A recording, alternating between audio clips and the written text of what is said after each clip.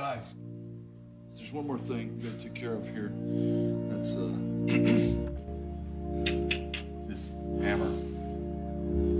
We've all seen it. A lot of us have felt it. Until beat Sting, Jeff Hardy. I don't think there's anybody in here besides maybe you, Mike, who hasn't been touched by Bully's hammer. I'd like to lay this thing to rest. I think I'm gonna keep it. It's a perfectly good hammer.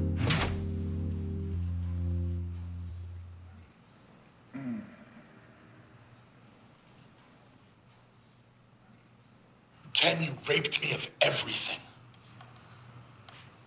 And for that, I will never forgive you. You better sleep with one eye open. You better sleep with one eye open in the best interest of yourself, but more importantly, in the best interest of your pregnant wife. You all look at death as the last sleep. I look at it as the final awakening.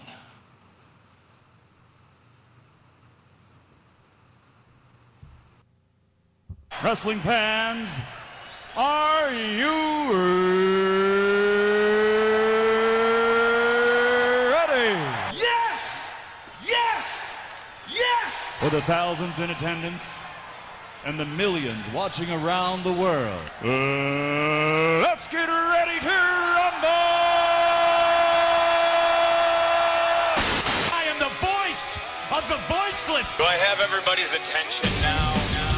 Sorry about your damn luck. I deserve one more match. It's gonna be the end of the world as you know it. Welcome everybody to the return of Wrestle Rant Radio with the host with the most, the Tuesday Night Delight, the Bleacher Report featured columnist himself, Graham GSM Matthews, folks. I am so excited to be back here on Endicott campus after a 2-week hiatus here from Wrestle Rant Radio, ready to break down everything going on in the world of wrestling right now. Hoping you all had a fantastic Thanksgiving last week. I know I did. I tuned into Impact late that night. It wasn't taped live. It was taped a few weeks prior, but I did watch it later in the evening after I was done eating my turkey and whatnot. And it was such a terrible, terrible show, I'm telling you. But thankfully, the one gem from that show, which I just played moments ago, the funeral of Aces and H. I'm telling you, people, even if you do not watch TNA and you are at least aware of the Aces and Eights faction that dragged on for 18 months, an 18-month-long faction that served absolutely no purpose at all, you know, built up no new stars, and Ken Anderson, I guess, maybe, but he was already established as it was, but I'll get into that little rant a little later on, but even still, that segment was absolutely fantastic. What I just played was just a brief snippet from that segment that aired on that show. Everything else in that show was complete garbage. Team Angle versus Team Rude was good. Again, I'll get into this in a few minutes, but if you're looking for some quality entertainment and one of the best segments that I've seen in quite some time, go check it out. Just YouTube it. Just YouTube Aces and Eights Funeral from TNA Impact Wrestling from last week's Thanksgiving edition. Just great stuff. So we are here today on December 3rd, 2013. Like I said, extremely excited to be back here on Wrestle Rant Radio. A lot to talk about. Wasn't here last week to talk about Survivor Series and the garbage show that was. Thankfully, I did not pay $50, $55 or whatever it was to watch that show, but I did watch it live from Buffalo Wild Wings, where I lived back in Connecticut, with a good friend of mine. So it was good to see him, good to see the show with him, and good to, it was fun to add some additional commentary to the matchup when the show sucked so much. It started off strong with Miz and Kingston on the kickoff, and then we had the 5-on-5 elimination tag team match at Survivor Series. That was a great matchup, and everything else just went downhill from there. So I'm going to give my brief thoughts on that since I wasn't here last week to talk about it. And of course, we'll be talking about TNA. I'll be kicking off with that in just a minute or so. And I'll also be talking about last night's edition of Monday Night Raw from December 2nd, 2013. So a lot to talk about, as I just previously said. But before we get into all of that, the usual shameless plugs as I always do, make sure to check out nexterawrestling.weebly.com/WrestleRant-radio. That's where you can listen live to the show, or just simply nexterawrestling.weebly.com. Lots of great stuff up there. Write blogs up there all the time. I reviews of Raw, SmackDown, Impact, Main Event, NXT, you name it, I review it. It's all up there, so go check it out. nexterawrestling.weebly.com. Make sure to check out my official podcast for my interviews with the stars of the wrestling world at WrestleRantRadio.podbean.com. You can also download the official app by typing in that same URL, WrestleRantRadio.podbean.com. On Safari on your mobile device, and then press the little arrow at the bottom of your screen that says download to main screen or to home screen or whatever it is, and you can get updates as to when the podcast updates and new interviews are up. And speaking of which, I will be at New England Championship Wrestling, an indie organization that I've mentioned numerous times in the past on this podcast. It's going to be this Friday night, I believe it is, December 6th, at the Cove Community Center. It's going to be a stack show. There's a 6-man tag team match headlining the show. It's going to be great. So if you're in the area, if you go to Endicott, if you're in the Boston area, the Massachusetts area at least, go check it out. It's definitely worth it. It's a very fun time. It's going to be my third time going to it, and it's probably going to be my last NECW show until at least February, because of course I will be taking a 5-week break here from college with the holiday break and whatnot, so I will not be here on campus to go to the shows. I will not be close enough in order to go to the shows, so I will not be able to go until at least February, so I want to get one more show under my belt before I depart for the holiday break. So, as I said, if you're in the area, check it out, NECW Holiday Bash. It's going to be great this Friday night at the Cove Community Center. I believe bell time is 7:30 or 8 o'clock Eastern Time. Also, make sure to check out the repeat of the show. If you're not listening live on Tuesday nights at 9 o'clock Eastern Time, 8 Central Time, you can also listen live, or I guess listen to the replay, on Saturday nights at 8 o'clock Eastern Time, 7 Central Time. So if you're sitting down on a Saturday night with nothing to do, check out the replay of this show on Saturday nights, the Saturday night main event, so to speak.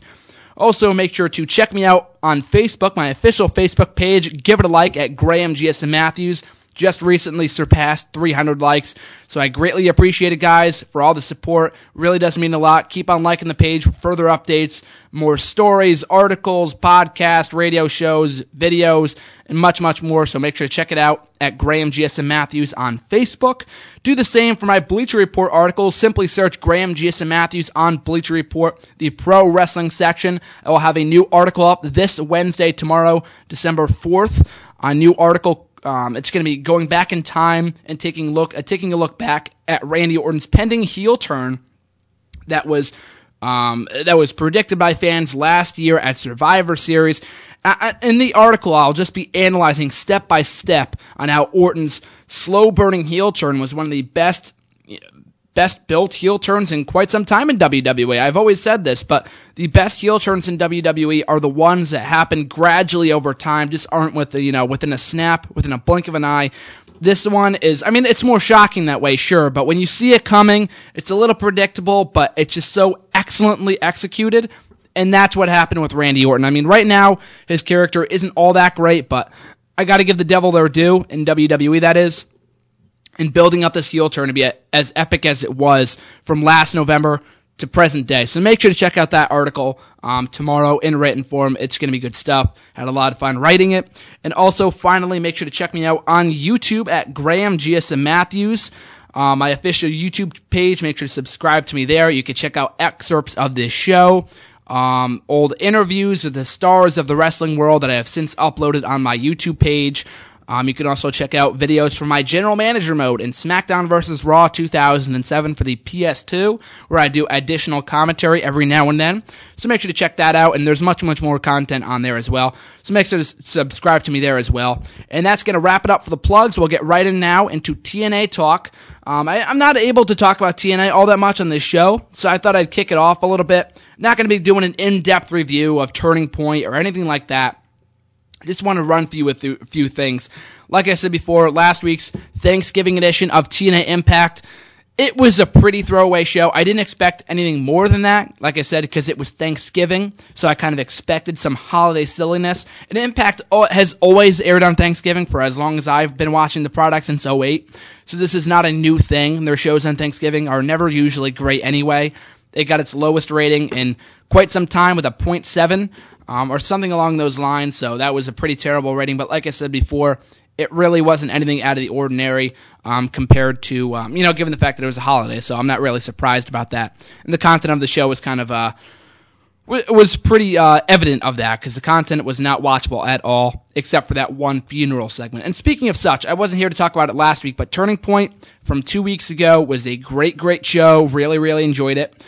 I'm liking the new format with TNA that TNA's been doing in recent months by airing their former pay-per-views, such as Hardcore Justice, Destination X, Turning Point, and now, it was No Surrender, and now Turning Point on Spike TV for free. So it's technically not really a pay-per-view, but more really like a TV special. It makes the shows mean more. It makes the matches that are featured on these events mean more. I really enjoy them. They've hit it out of the park for the last 4 of them, so here's hoping they can continue the strong streak of good shows, or good TV specials, with Final Resolution coming up. I believe this Thursday's the 5th, so I don't think it's the 12th. I want to say it's the 18th that their next TV special is. I don't know what matches are currently advertised for. That's in a few weeks, so only time will tell. But I'm looking forward to that, because hopefully that will be a great show as well. But the funeral of Aces and Eights took place last week on TNA Impact Wrestling, the Thanksgiving edition. The sole highlight of the show, like I said before, just hilarious stuff. You had Mr. Anderson in there, you had Kurt Angle, basically most of the members of the Main Event Mafia, excluding Sting. You had Eric Young, Mike Tenay, and some random priest.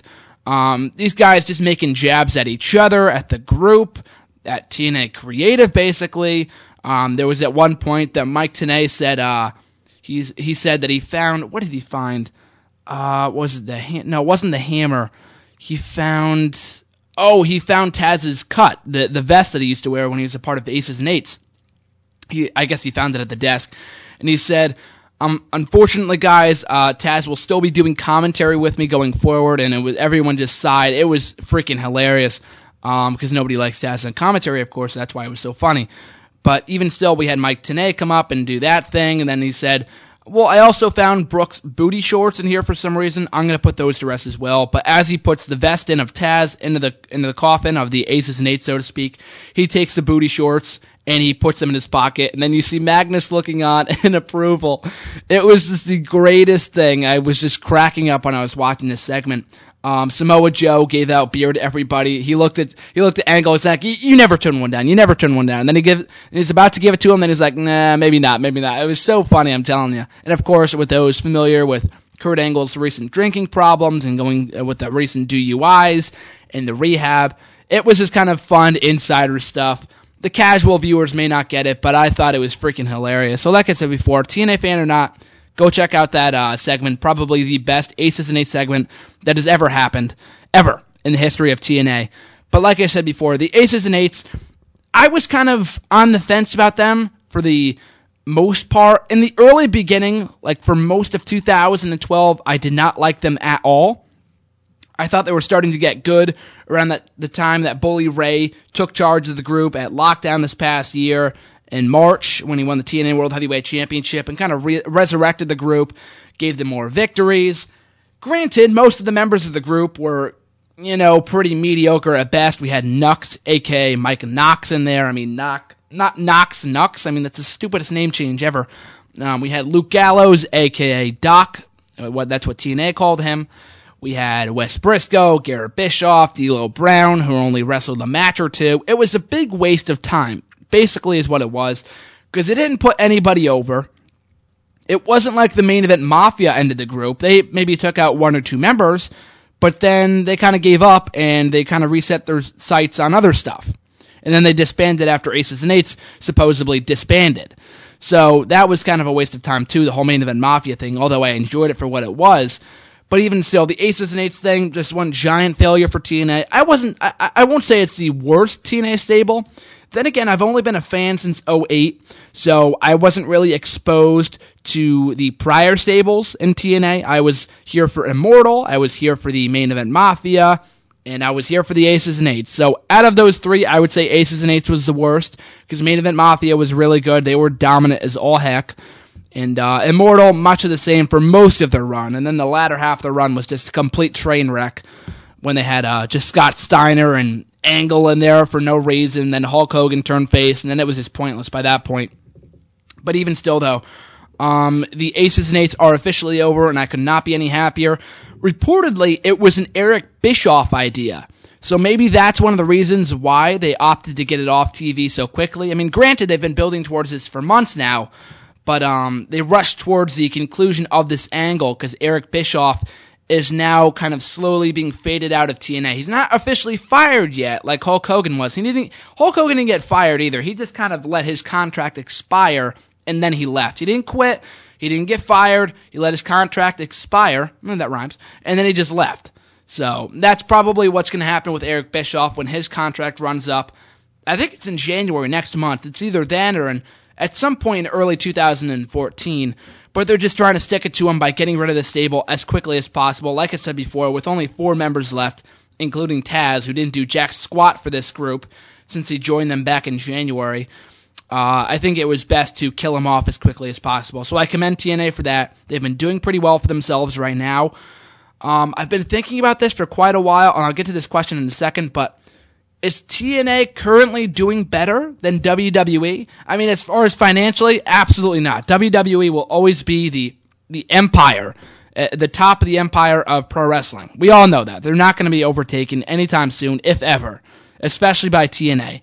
Regardless of how much money Dixie Carter's family might have, they will never be able to buy out WWE. And I'm not just saying that because I'm a WWE mark. I'm a TNA mark too. I've been watching these two companies for almost the same exact amount of time. I started watching WWE in April of 2008, and I started watching TNA the following August. So there's not really that much of a difference at all. I'm not biased towards more towards one company than I am the other. I'm pretty balanced, and I have to be since I'm a journalist, so I kind of have to be.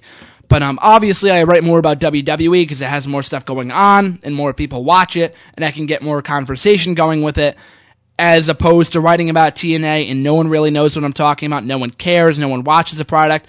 I have pushed people in the past to watch the product. I said for most of 2012 that TNA was the better company. From at least February to maybe not February, but TNA really started to get good last year, maybe from February to, I want to say, maybe in the fall season. Up until the summer, TNA was the dominant company, in my eyes, in terms of entertainment, not financially or any of that BS. I'm talking about entertainment-wise, in my eyes. Just purely my opinion, nobody else's. But right now, I would have to say that TNA is more entertaining to watch. I mean, not all their shows are going to be home runs. I mean, the Thanksgiving show was was pure proof of that, so that was not pretty. But Raw right now is usually bad more often than not, which is unfortunate given how hot the product was after SummerSlam when Daniel Bryan won his first WWE title. We had Orton and Triple H turn heel. We had John Cena leave for a while. We had Sheamus off for a while, who is still out right now. We don't know when he's going to be back. So it's been a very interesting few months for WWE. They have definitely fallen far. I can't remember the last time the product was as uninteresting as it is right now. And that's saying a lot. I mean, I haven't been watching all that long, if you haven't already noticed. I've only been watching for 5 years. That's really, really little compared to a lot of people who've been watching for 10, 15, 20 years, even more than that. So I understand that, but for as long as I've been watching wrestling, since at least the start of the PG era, there have been no times in wrestling that have been as boring as this one since at least 2010.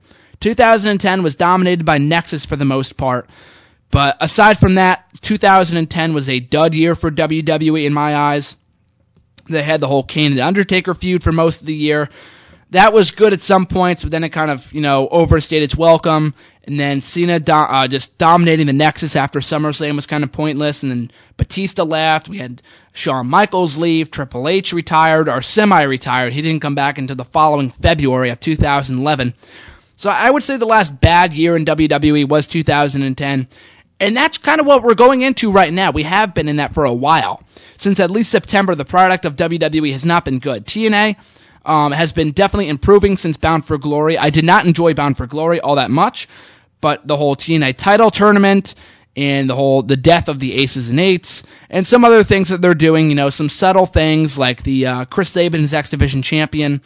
I'll get to a few other things like the Bromance as tag team champions. Couldn't care less for those guys, and especially Zema Ion. I've never been a fan of Zema Ion, but putting him in a disc jockey gimmick, I'm only speaking for myself here. I just think it's obnoxious, and I don't think it really fits who he is. But I read an interview shortly thereafter, after forming these assumptions about this gimmick, was that he actually is a disc jockey or something along those lines in real life, and he enjoys doing it.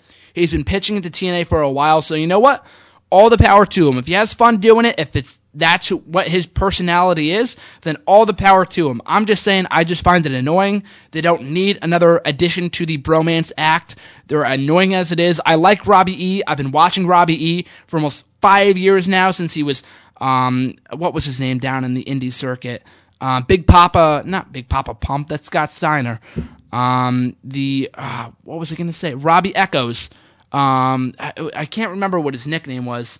But even still, Robbie E, I've been watching for a while. He's a great athlete, just with just an outdated gimmick with the whole Jersey Shore bull crap. But, even so, like I said, I digress. But there's a lot of things about TNA right now that I like. They are better more often than they aren't. With Hulk Hogan gone, Eric Bischoff isn't writing the show anymore.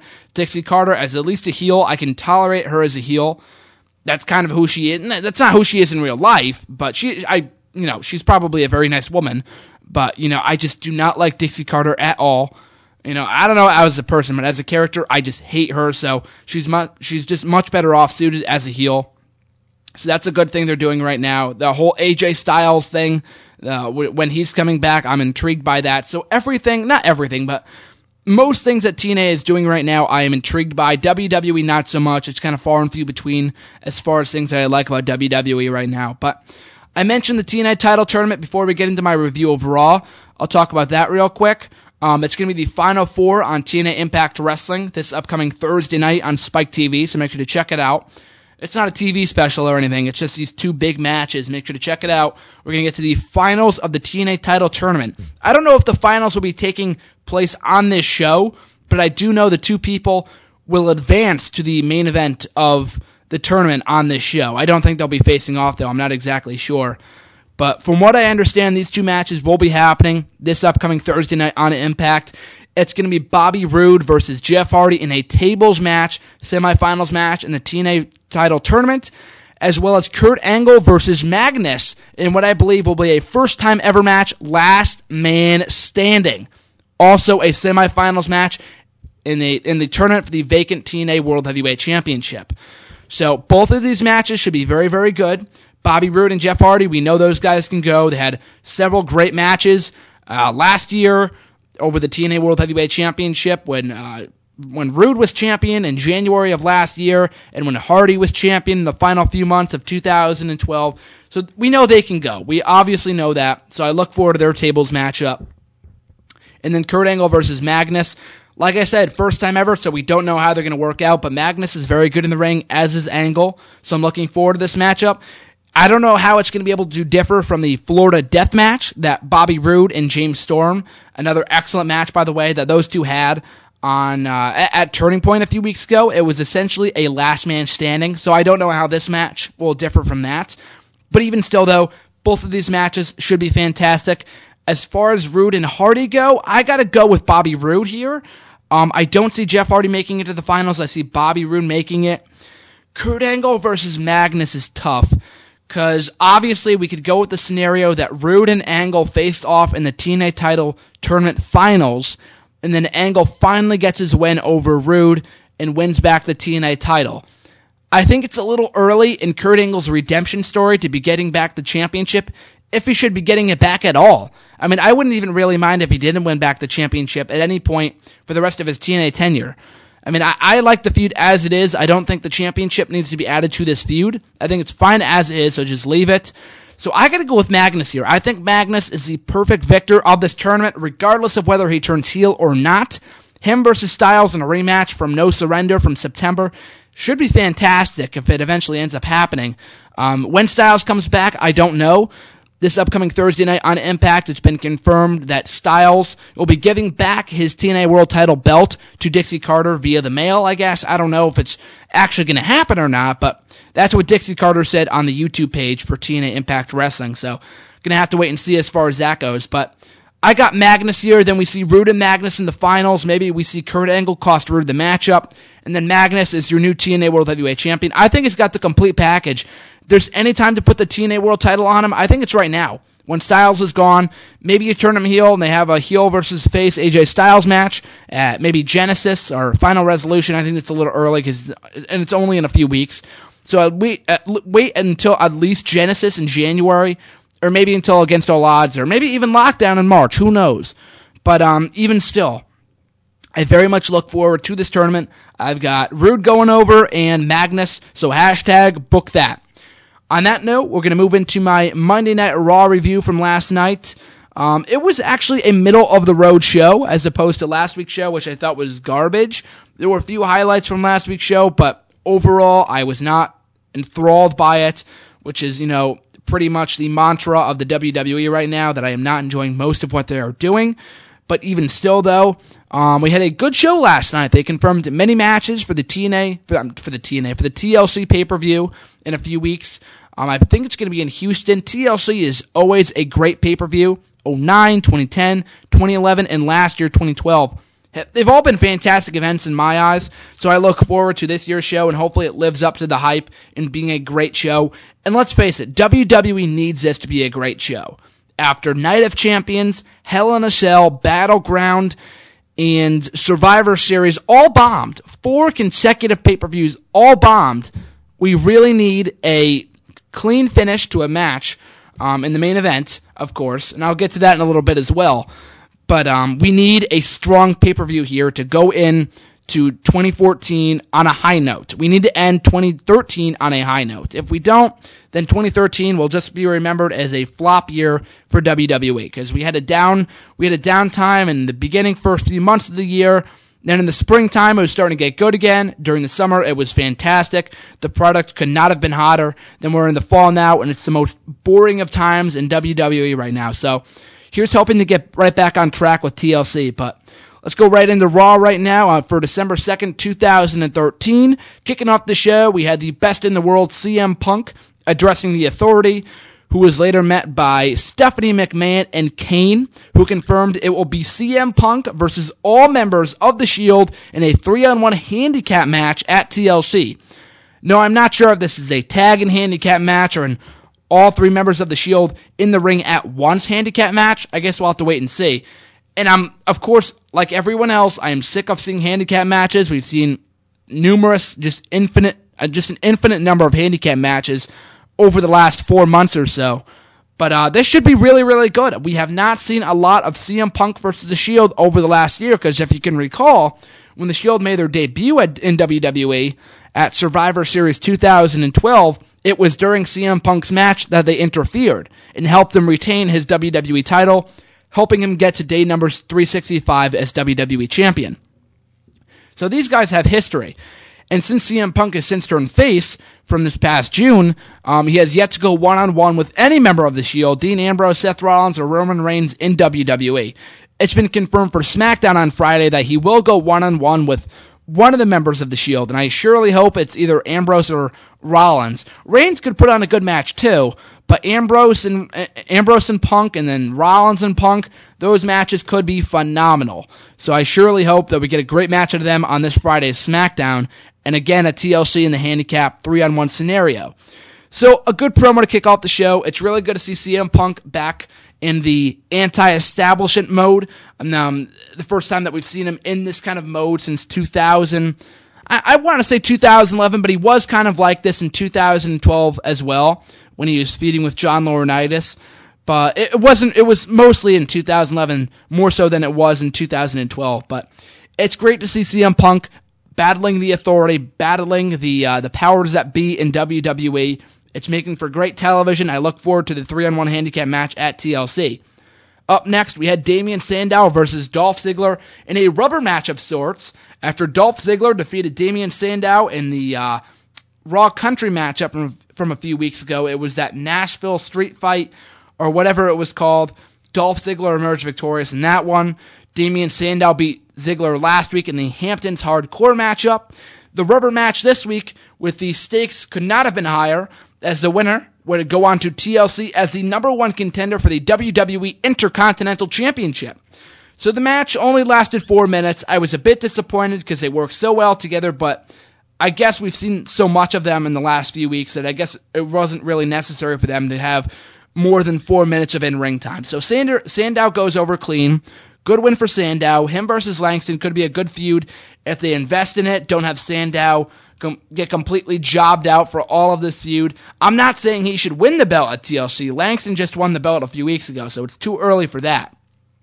But if they develop this rivalry well enough in coming weeks, then it could be a good mid-card feud for both guys. As far as Dolph Ziggler, this guy has fallen off the map. I've ranted about this a number of times on this show over the last month or so. The guy's just so underutilized. I don't think that turning him face was the wrong move because he was so over, and he is still over as we speak. He's still over right now. He's still very much over as a fan favorite, don't get me wrong. It's just WWE's booking of him. And especially with the two titles being merged, the WWE and World Heavyweight Championships being merged and coming at TLC, I don't know if we'll ever see Dolph Ziggler as a world champion again. And I surely mean that. I truly mean that.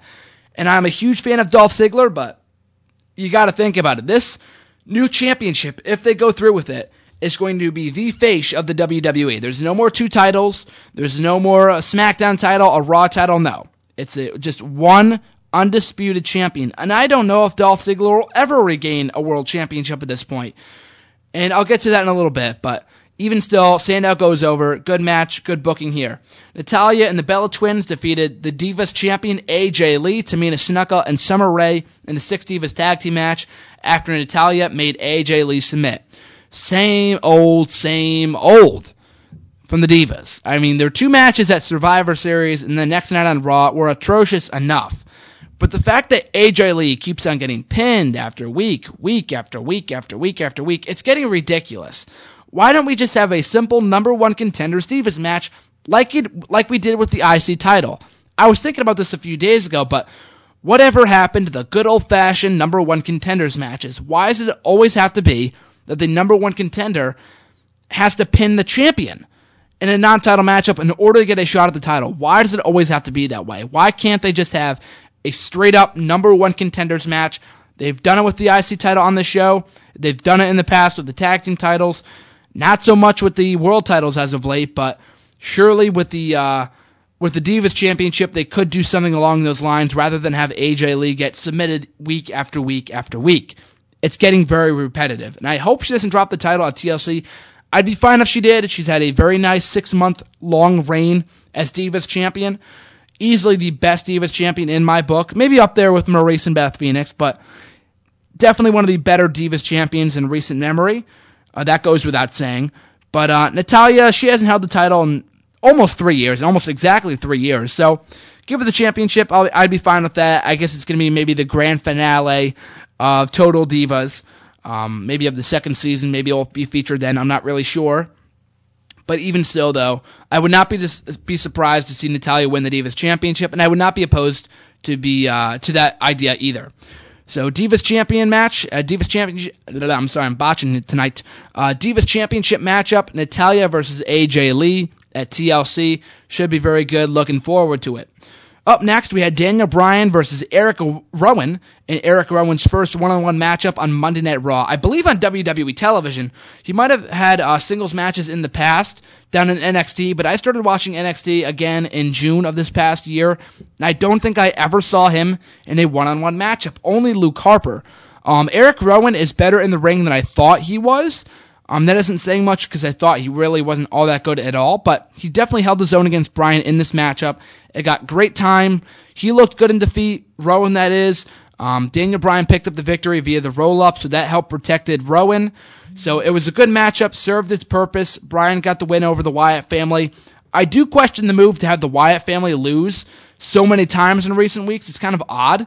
After it lost on numerous times on WWE television a few weeks ago, prior to Survivor Series. They lost at Survivor Series. They lost on Raw the next night. They lost on SmackDown last week. And then Rowan loses this matchup. So they still have their heat, of course. And Bray Wyatt's post-match promo after Bryan defeated Rowan was fantastic.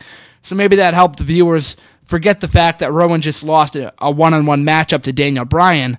But even still, though, just give him a few more wins. Just have him defeat Daniel Bryan or have him defeat a tag team or something. Give these guys some sort of victory to help them get back on track. But even still, the 3-on-1 handicap match at TLC, Daniel Bryan versus the Wyatt family, another great handicap matchup. Like I said before, I too am very sick of the handicap matches in WWE.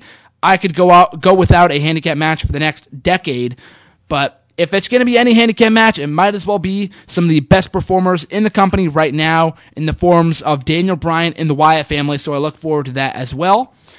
And switching gears, we had a tag team match up next. We had R-Truth and Xavier Woods taking on Tons on Funk. Now, last week on Monday Night Raw, we had Xavier Woods come out to the entrance of the Funkasaurus Brodus Clay. And I guess R-Truth had asked Brodus Clay for permission to use his entrance. He said yes, so Xavier Woods used it to defeat Heath Slater on Raw.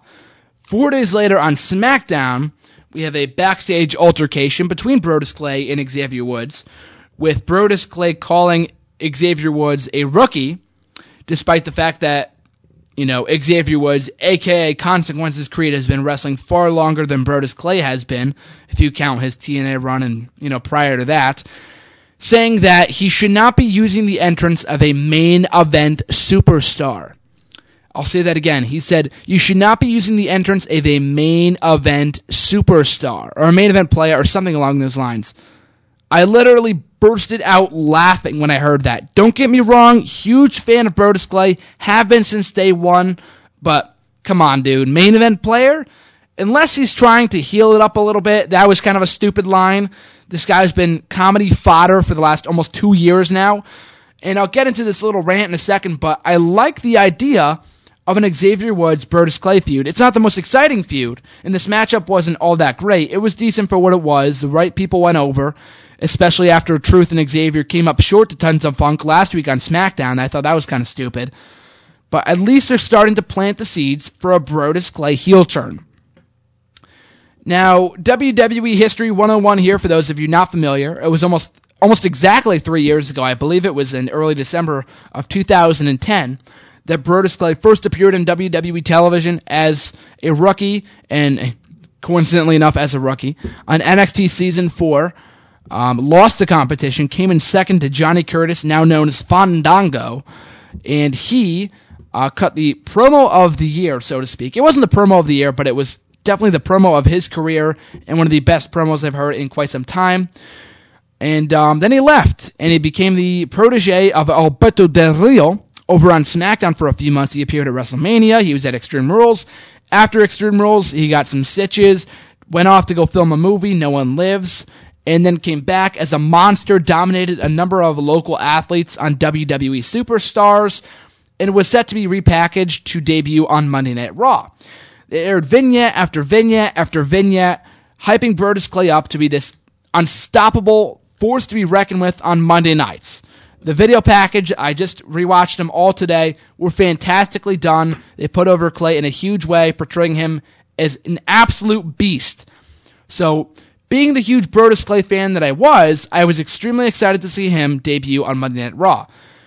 And they kept hyping his debut, and hyping it, and hyping it, and delaying it, and delaying it, and delaying it week after week after week, and so on and so forth, until finally the January 9th edition of Monday Night Raw 2012 came, and then Brodus Clay came out as the Funkasaurus, built from Planet Funk.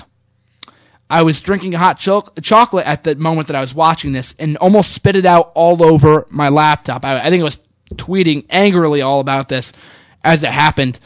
But it was just so frustrating to see such a absolute monster turned into such a joke. But I gave it a chance. I was so freaking pissed off that night. I went on an absolute rant all over social networking that night.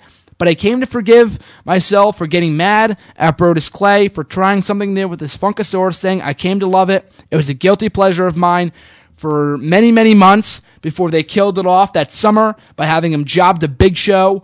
He wasn't anywhere near the main event, nor was he ever going to be, but he was buddy-buddy with John Cena for a while. He was feuding with the Big Show, who was headlining pay-per-views at the time. So I thought it was a good feud, but they killed him off. They had him job out for the rest of the year. They threw him in a comedy tag team with Tensai, now known as Sweet Tea. It was just absolute garbage. And I mean, Tons of Funk, they're a fun team, but they're never going to be tag team champions, let's face it. So I thought that was a waste of time. Now they're finally starting to come to their senses and realizing that Brodus Clay, there is much, much more money in him as a heel. There is much more money in him as a monster heel to be reckoned with, a force to be reckoned with in the WWE. So I surely hope they pull the plug on this Funkasaurus crap sooner rather than later.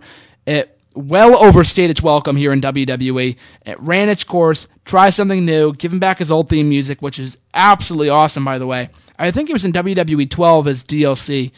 But, yeah, he should definitely go back to his old gimmick and be the monster that he is. Some people are saying, well, they should turn Tensai 2, make him into a monster tag team, but there's just so many tag teams right now in the tag team division, which is flourishing at the moment, by the way, that I don't even think that, disbanding Tons of Funk will be a huge disservice to the tag team division, so to speak. So, breaking them up and having Brodus Clay go out on his own, I think is the best thing for him. He has the potential to be a good, big star in WWE, no pun intended, because he is pretty big, but maybe not world title worthy, but he could definitely be a top player in WWE if booked correctly. And I think, having him go through this Funkasaurus phase was the best thing for him. Because let's face it, if he debuted on Monday Night Raw as the monster that he was, he would have gotten no reaction. Let's face it, then he would have gone back to jobbing within a few months and then maybe released. So at least, becoming the Funkasaurus has helped him, win over the fans in a way, become fan favorites, him and Sweet Tea. So when he eventually turns on the fans, it will mean that much more. I don't know what you do with the Funkadactyls, but Naomi is, more than capable to go out on her own. So maybe they keep the Funkadactyls together. Maybe, I don't even know if they call them the Funkadactyls at that point. Just repackage them as Ariane and Trinity. The real names, of course, as they call them on Total Divas. So just do that. There's really no point in keeping them together with Tons of Funk. If Sweet Tea stays face, there's no need to have him keep the Funkadactyls. Don't give the Funkadactyls to Xavier Woods. Have him debut his own entrance.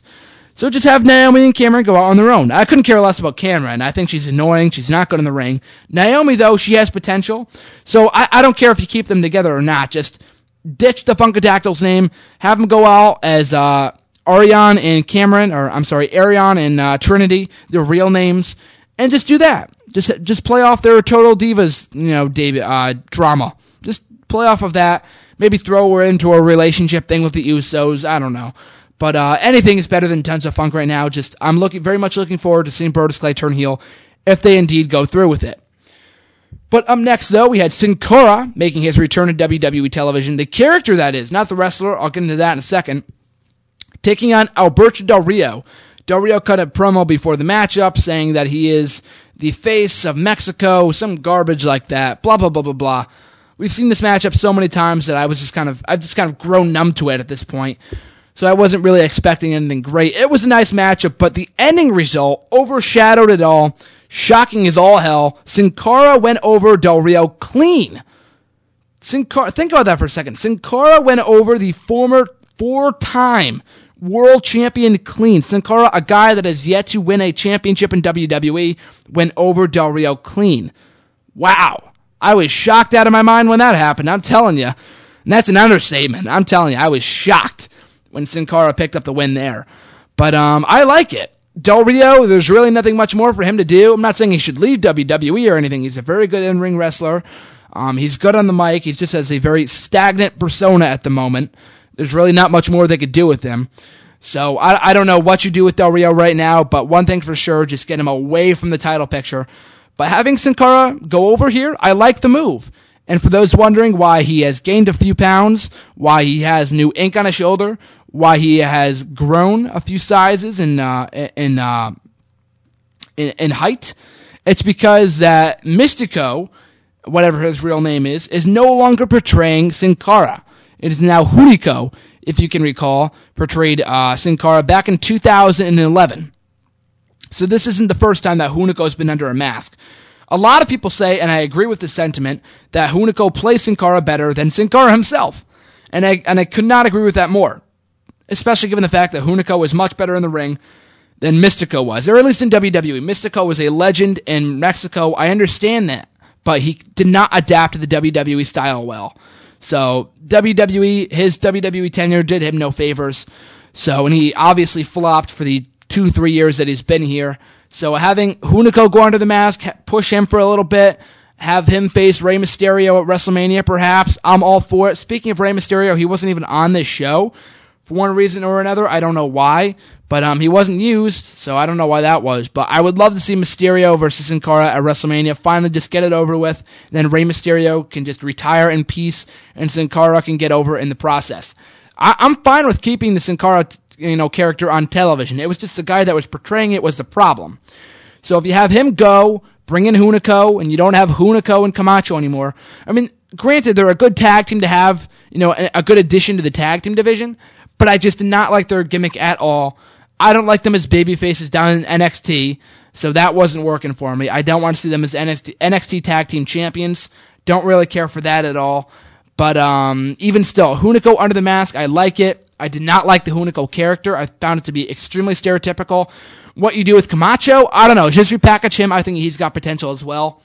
But, just have Hunico under the mask. I like it. It's a good move. Nice matchup. Shocking result, but pleasantly surprising. Up next, we had the Shield versus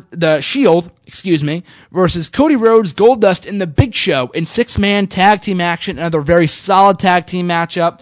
The first half of the matchup was plodding for a little bit. It was solid, just nothing noteworthy. It picked up the pace down the stretch like all Shield 6-man tag team matches do. Really, really enjoyed it. Just a flurry of finishers to the final few minutes.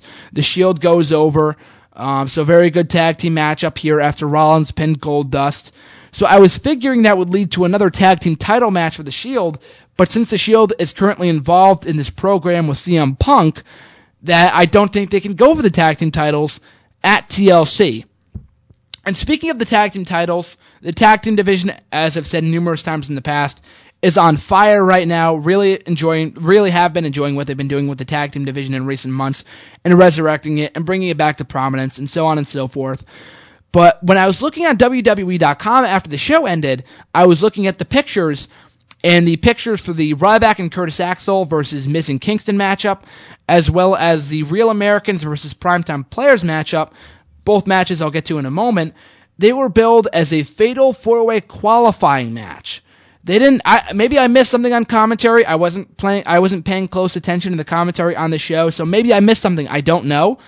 But I've been saying this for a while now. Something that we should have saw last year: a multi-team tag team ladder match at TLC. Both of the handicap matches right now have no stipulation, and the Orton and Cena match is a TLC match. So with that being said, you need a chairs match, a ladders match, and a tables match for TLC. Why not have a tag team titles ladder match at TLC for the first time in years? I think it'd be fantastic. So hopefully WWE goes through with it. But if the Shield won't be involved with it, that's fine, as long as we get some other teams. But even still, very good 6-man tag team match here with the Shield going over. Up next, I just mentioned this a moment ago, but we had Ryback and Curtis Axel versus The Miz and Kofi Kingston. Now, The Miz has been interesting as of late. Of course, I'm a huge Miz fit, so I'll support him, whether he's heel, face, tweener. I think he's a tweener, personally. I think that's the direction that they're going with right now. But it's just kind of hard to tell. With Christmas Bounty coming out last Tuesday, that was primarily one of the reasons why he was face to begin with, was to promote his movies, The Marine 3 and the Christmas Bounty movie that was released on ABC Family. Fine film for what it was, by the way. I watched it live on ABC Family. I thought it was a fun film. It wasn't an Oscar, Emmy an Oscar award-winning movie or anything. But I thought it was a fun film for what it was, given the fact that it was produced by ABC Family, not known for great original movies anyway. But even still, I guess they needed to keep him face to promote the movie. WWE Creative forgot. And this is all coming from the dirt sheets, by the way. I have read it on lordsofpain.net. I'm sure it's on other sites as well. But apparently, the WWE Creative team forgot that The Miz turned heel. So that was kind of odd. They forgot that he had a movie coming out. So they turned him heel just for the hell of it. And they forgot he had a movie coming out. And they're like, oh, shit, we need him face for the movie so we can promote it. So we can promote it all over the place on Monday Night Raw. And so they turned him back face last week on Raw in a terrible segment with Michael Strahan. And they had him face later in the night against Kofi Kingston. And then he was back to being heel on this show, supposedly. Because after Ryback and Curtis Axel picked up the matchup, a fine matchup for what it was, we had Miz slap the taste out of Kofi Kingston's mouth. I would love to see a Kofi Kingston heel turn, but the Miz is stressed both on television and in interviews and stuff like that he's not, quote-unquote, a bad guy. He's not a heel. Granted, Bo Dallas is doing the same thing down in NXT, saying he's not a heel or anything, and he obviously is. But The Miz, I think, is a different case. The curious case of Mike Mizanin, so to speak, if you will. I like him better as a tweener. I think he's fine like that. You don't need to have him as a full-fledged face. That obviously was not working out. As I've said numerous times in the past, I blame it more so on WWE Creative than on the Miz himself. But even still, I think having him as a tweener is the best thing for him. I don't know what the hell they're doing with him and Kofi Kingston. We've seen this feud God knows how many times over the last 5 years. And we've been seeing the same thing for the past 2 weeks now, so I don't know exactly what this is leading to. But this is just an odd turn of events, especially since it makes Kofi Kingston look like a dope for trying to trust The Miz after he had turned on him 2 weeks prior. So that was odd. But even still, only time will tell as far as what they did with The Miz and Kofi Kingston. But right now, the feud isn't doing anything for me. But I will say this, though. I am intrigued by The Miz's tweener turn right now. Hopefully they stick with it. As far as Ryback and Curtis Axel goes, as far as those two go, I don't know why they're still teaming, despite the fact that they're no longer Paul Heyman guys. That was their only real connection, and if Paul Heyman is no longer managing them, then why are they still together? They have obviously shown tension towards one another in the past, so I don't see the point in having them tag team with one another if they don't have much chemistry. But I'm not complaining, because any new additions to the tag team division are welcome. So if they get thrown in the tag team title match at TLC, all the power to them. I would love to see it. Could be a great matchup. Especially with, it's more telling of the fact that Goldust is going to be going one-on-one with Ryback this upcoming week on WWE Main Event this Wednesday night. So maybe that's a telling sign that these two teams are set to clash at TLC. Only time will tell. But they're a nice team, but I just don't understand why they're still together if they don't like each other and Paul Heyman is no longer their manager. I digress, though. Moving on, we had Mark Henry versus Fandango. A basic squash match. Mark Henry went over rather quickly.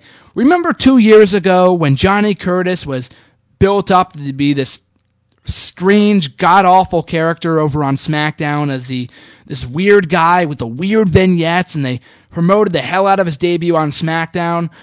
And then he debuted finally, lost a match to Mark Henry, and was never seen again on the Blue brand. He was demoted back to NXT. So that's what this matchup reminded me of. Mark Henry was just fun all over the place in this matchup. Really enjoyed his entertaining antics here.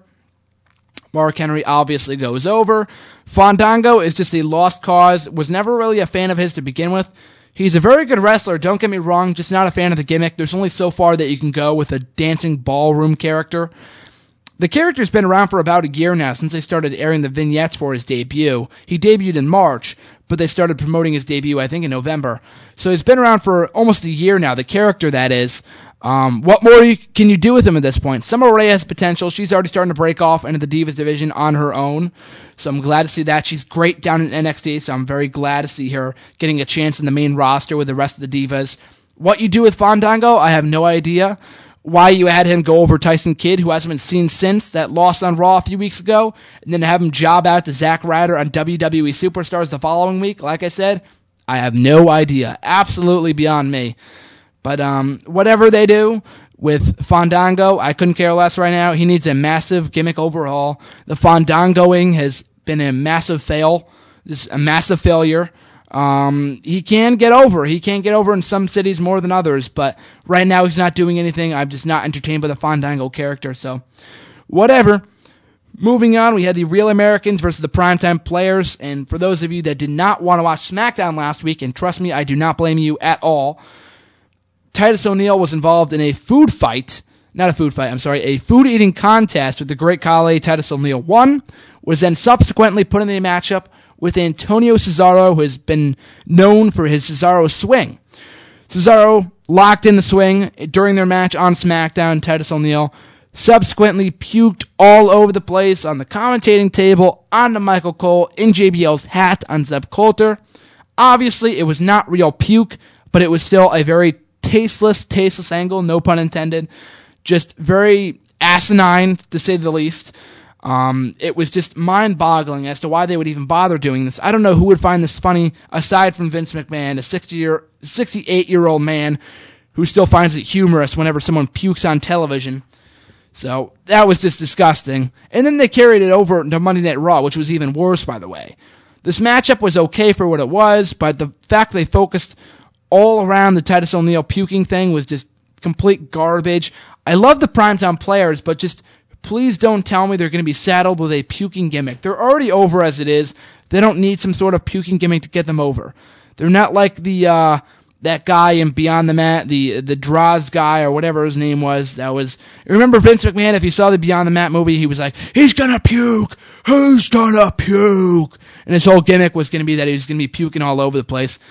And that was 15 years ago. In 2013, Vince McMahon still finds that funny. Only you, Vinnie Mac.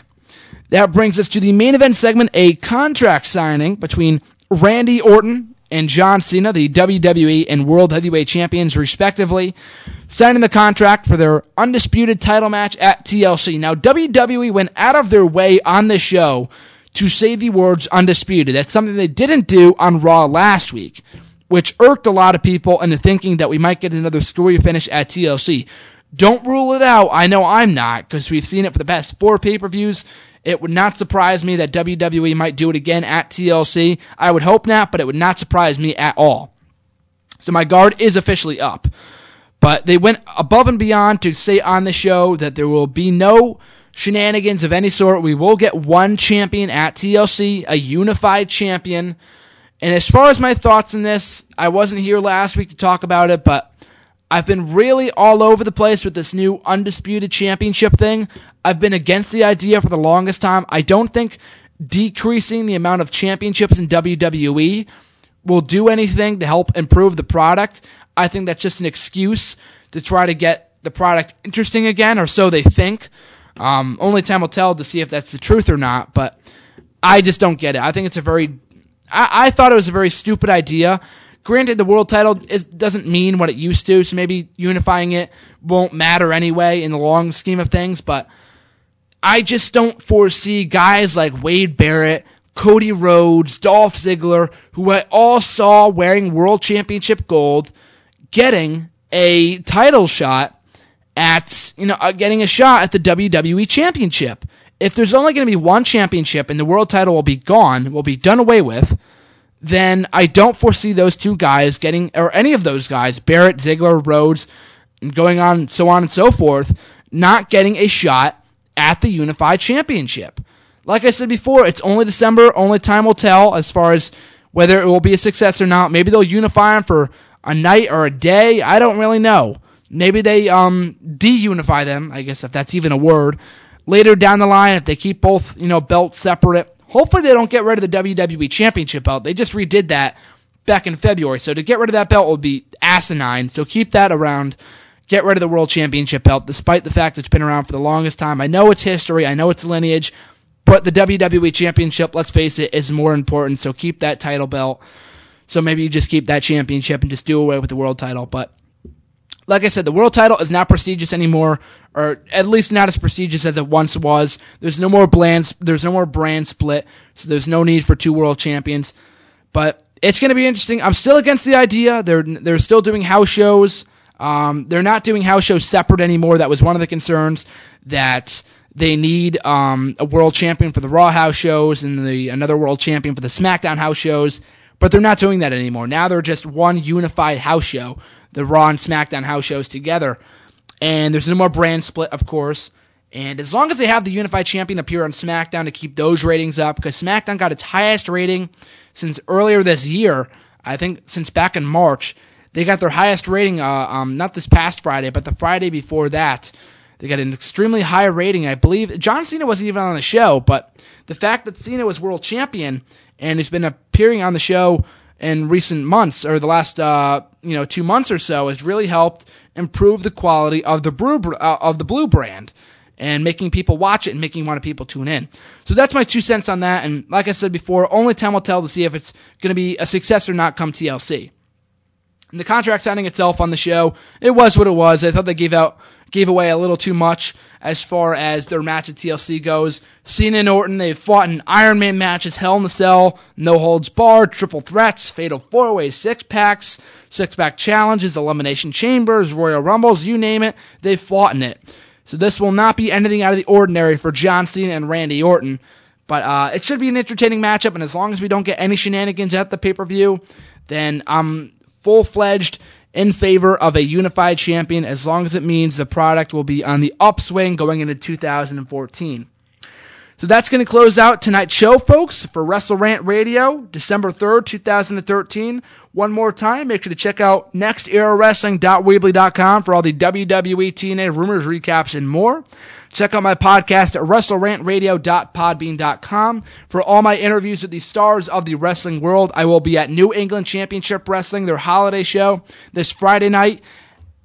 I believe it's at 7 o'clock bell time, so make sure to check it out. It's going to be awesome. I almost said awesome. Is that even a word? I don't think so. We'll make it a word. It's going to be great, folks. So make sure to check it out at the Cove Community Center this Friday night at 7 to 8 o'clock. Make sure to check out necw.tv for more details. Make sure to check out the repeat of the show on Saturday nights at 8 o'clock Eastern Time, 7 Central Time. Make sure to check me out on Facebook, like my official Facebook page, give it the old thumbs up at Graham GSM Matthews. Simply search me on Bleacher Report and all my articles. Randy Orton article coming this Wednesday, so make sure to check that out. And of course, last but not least, subscribe to me on YouTube at Graham GSM Matthews for excerpts of this show, interviews, video games, and much, much more.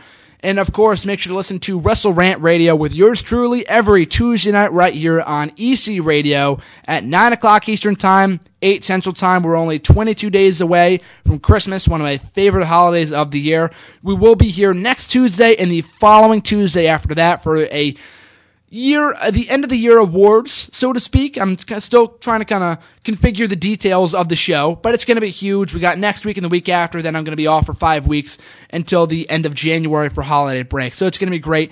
Thanks for listening live, folks, and we'll see you next week with more Wrestle Rant Radio. This is GSM signing out. Next time, guys.